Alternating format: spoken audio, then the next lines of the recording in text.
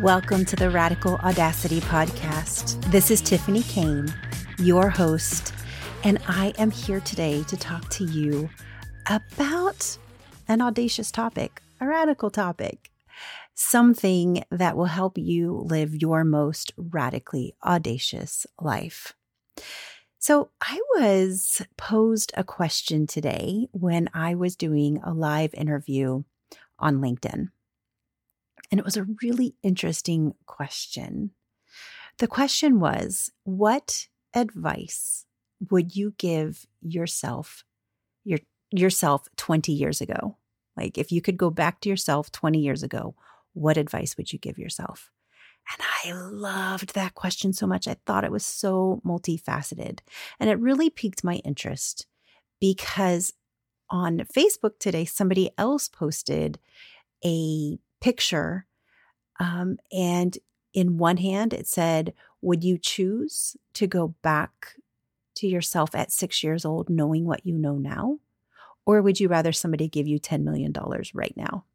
And I thought, such a good philosophical question.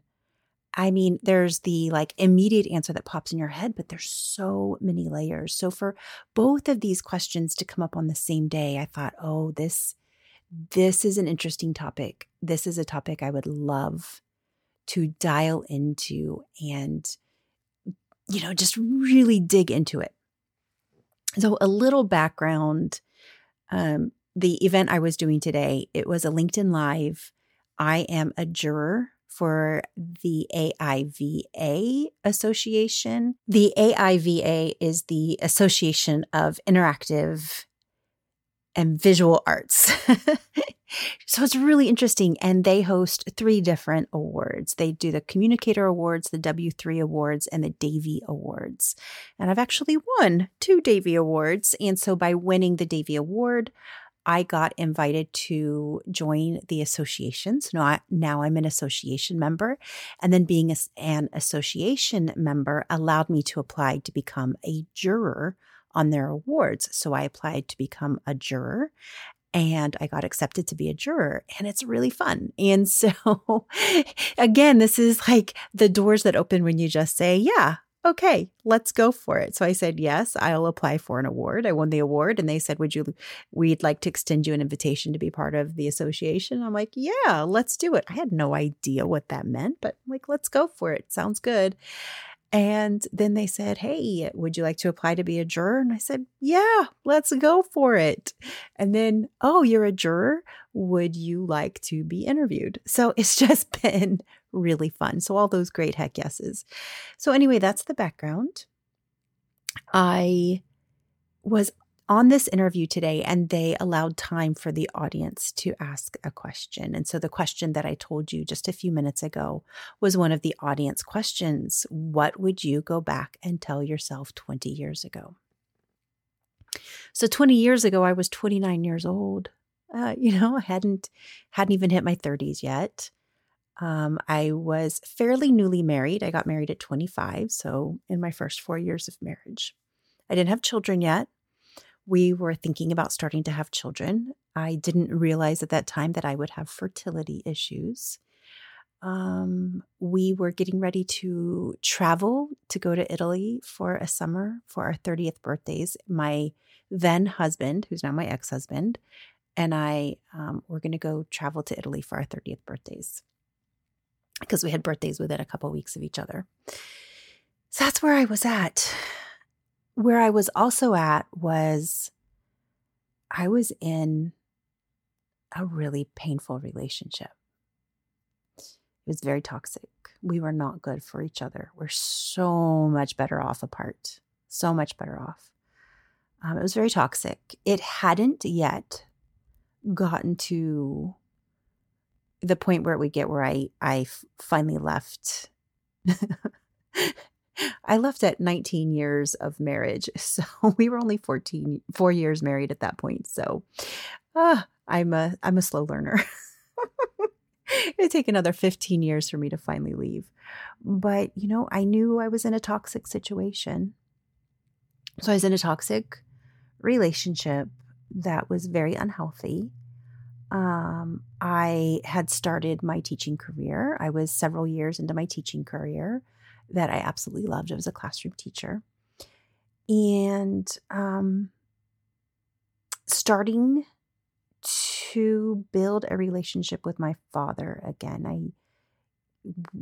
I had not had a relationship with him because of my parents' divorce and the pain around that and what happened in all of that. I'm not going to get into that here, but let's just say lots of very, very, very ugly things happened that made it very difficult for me to have a relationship with my father at that time. And as you know, I don't have a relationship with my mother because she chose the religion over me. And so it was a tough time. I'm not going to lie. There was a lot going on, a lot of emotions, a lot of difficulty, a lot of feeling like I was alone in the world. I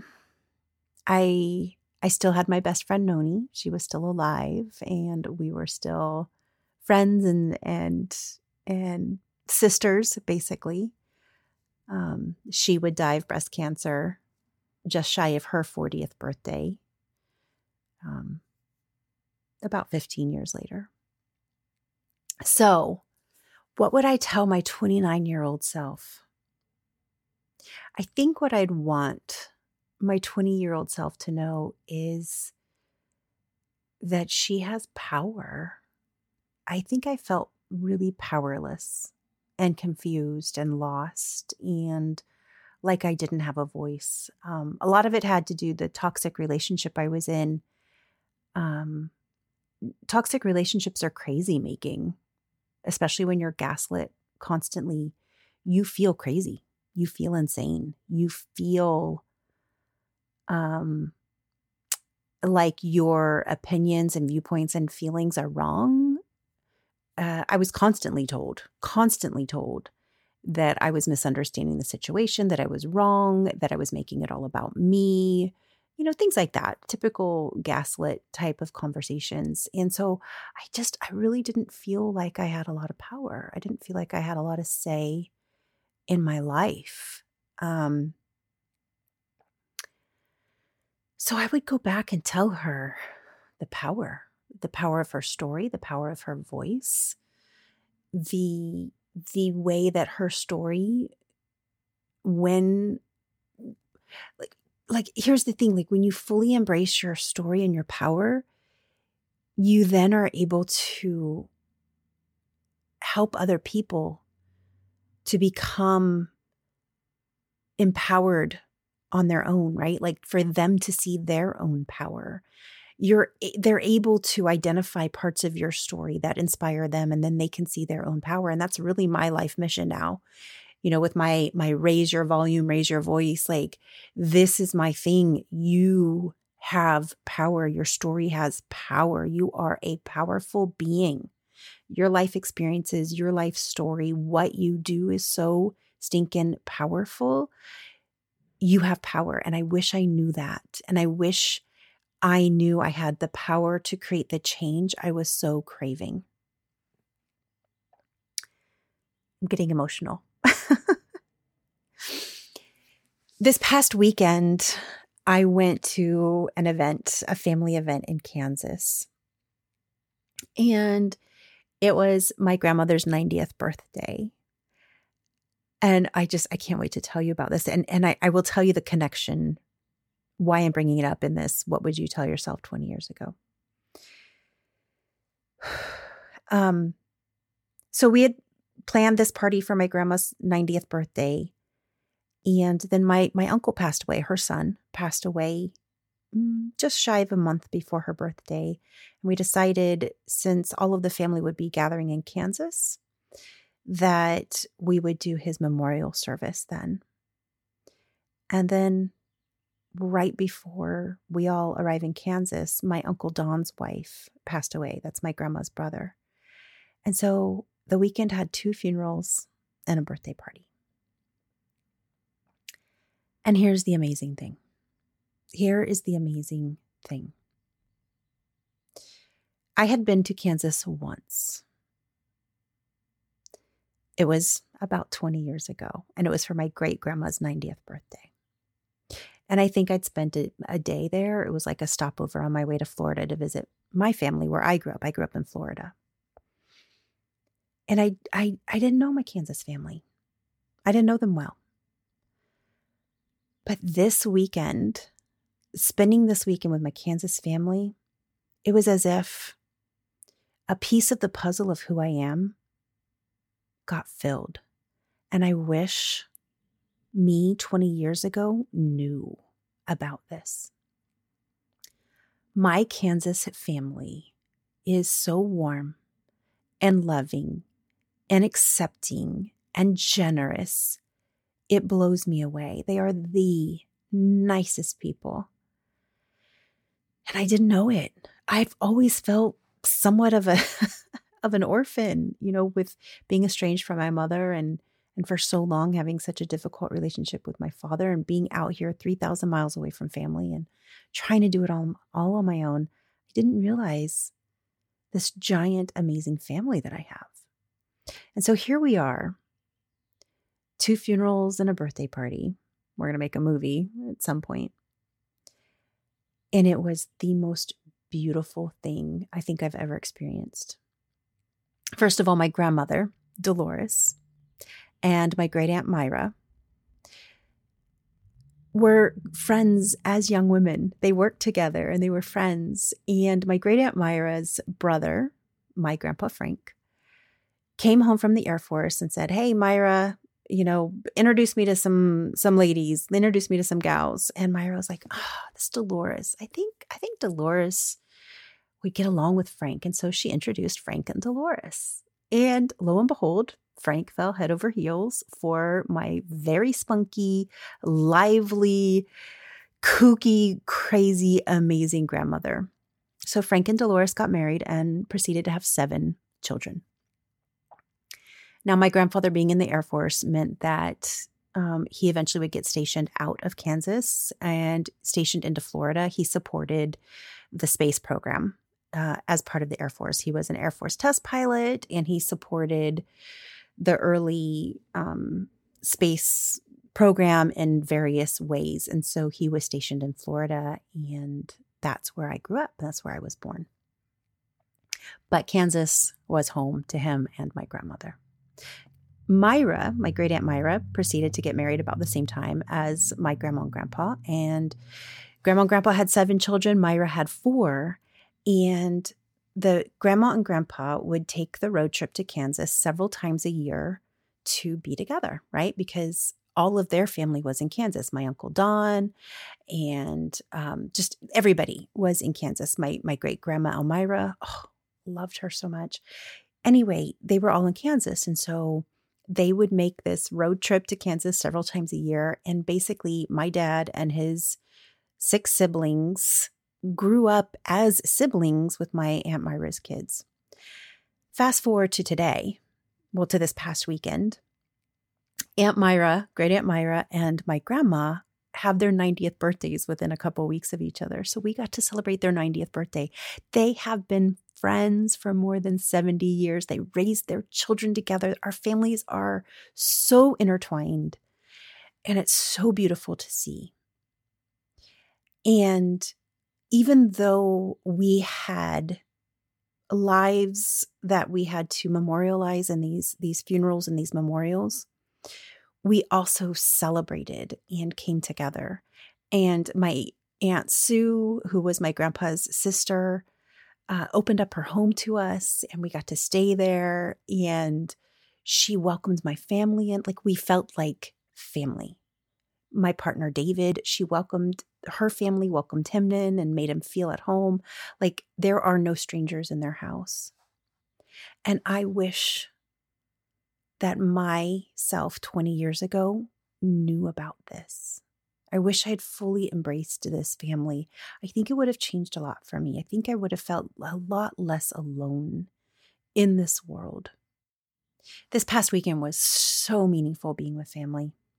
And you may ask, well, Tiffany, if your dad's family traveled to Kansas over and over again and they grew up together, why didn't you ever do that as a kid growing up? And I'll tell you why. It was because of the religion. once my parents converted to that religion, that cult, they were no longer really allowed to spend time with family. I'm not kidding.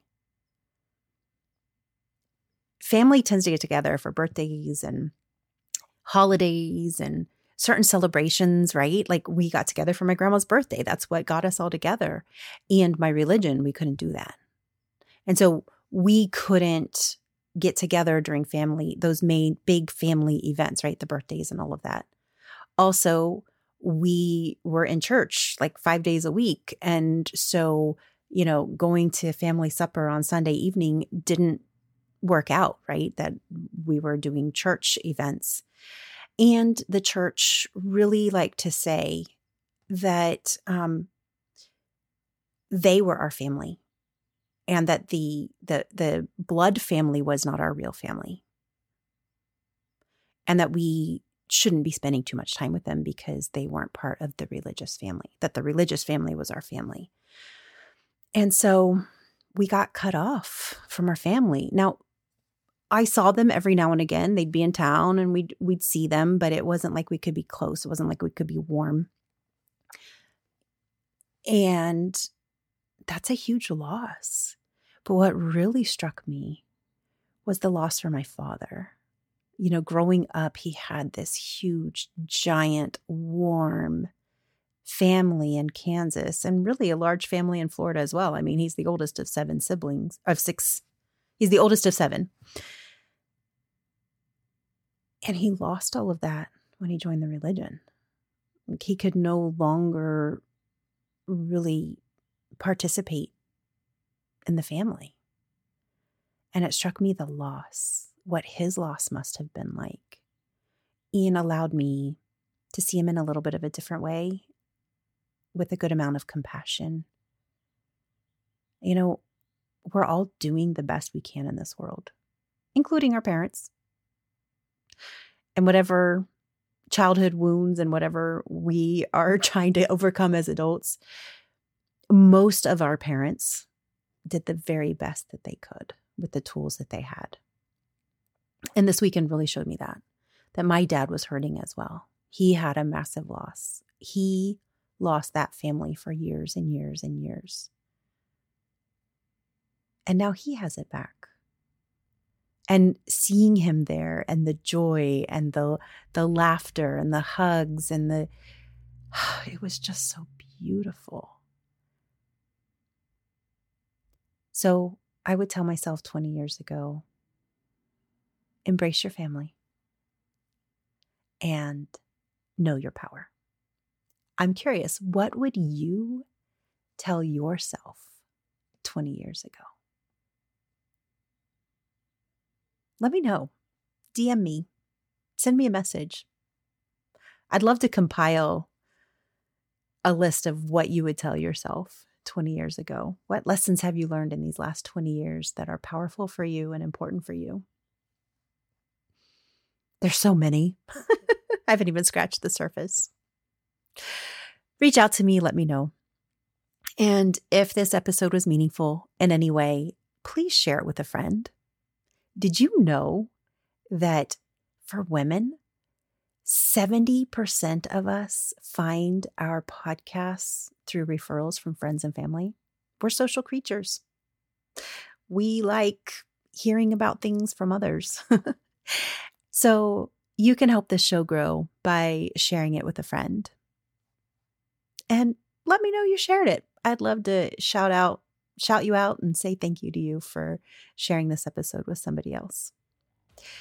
Have an amazing day. Remember your power and raise the volume of your voice. I'm listening.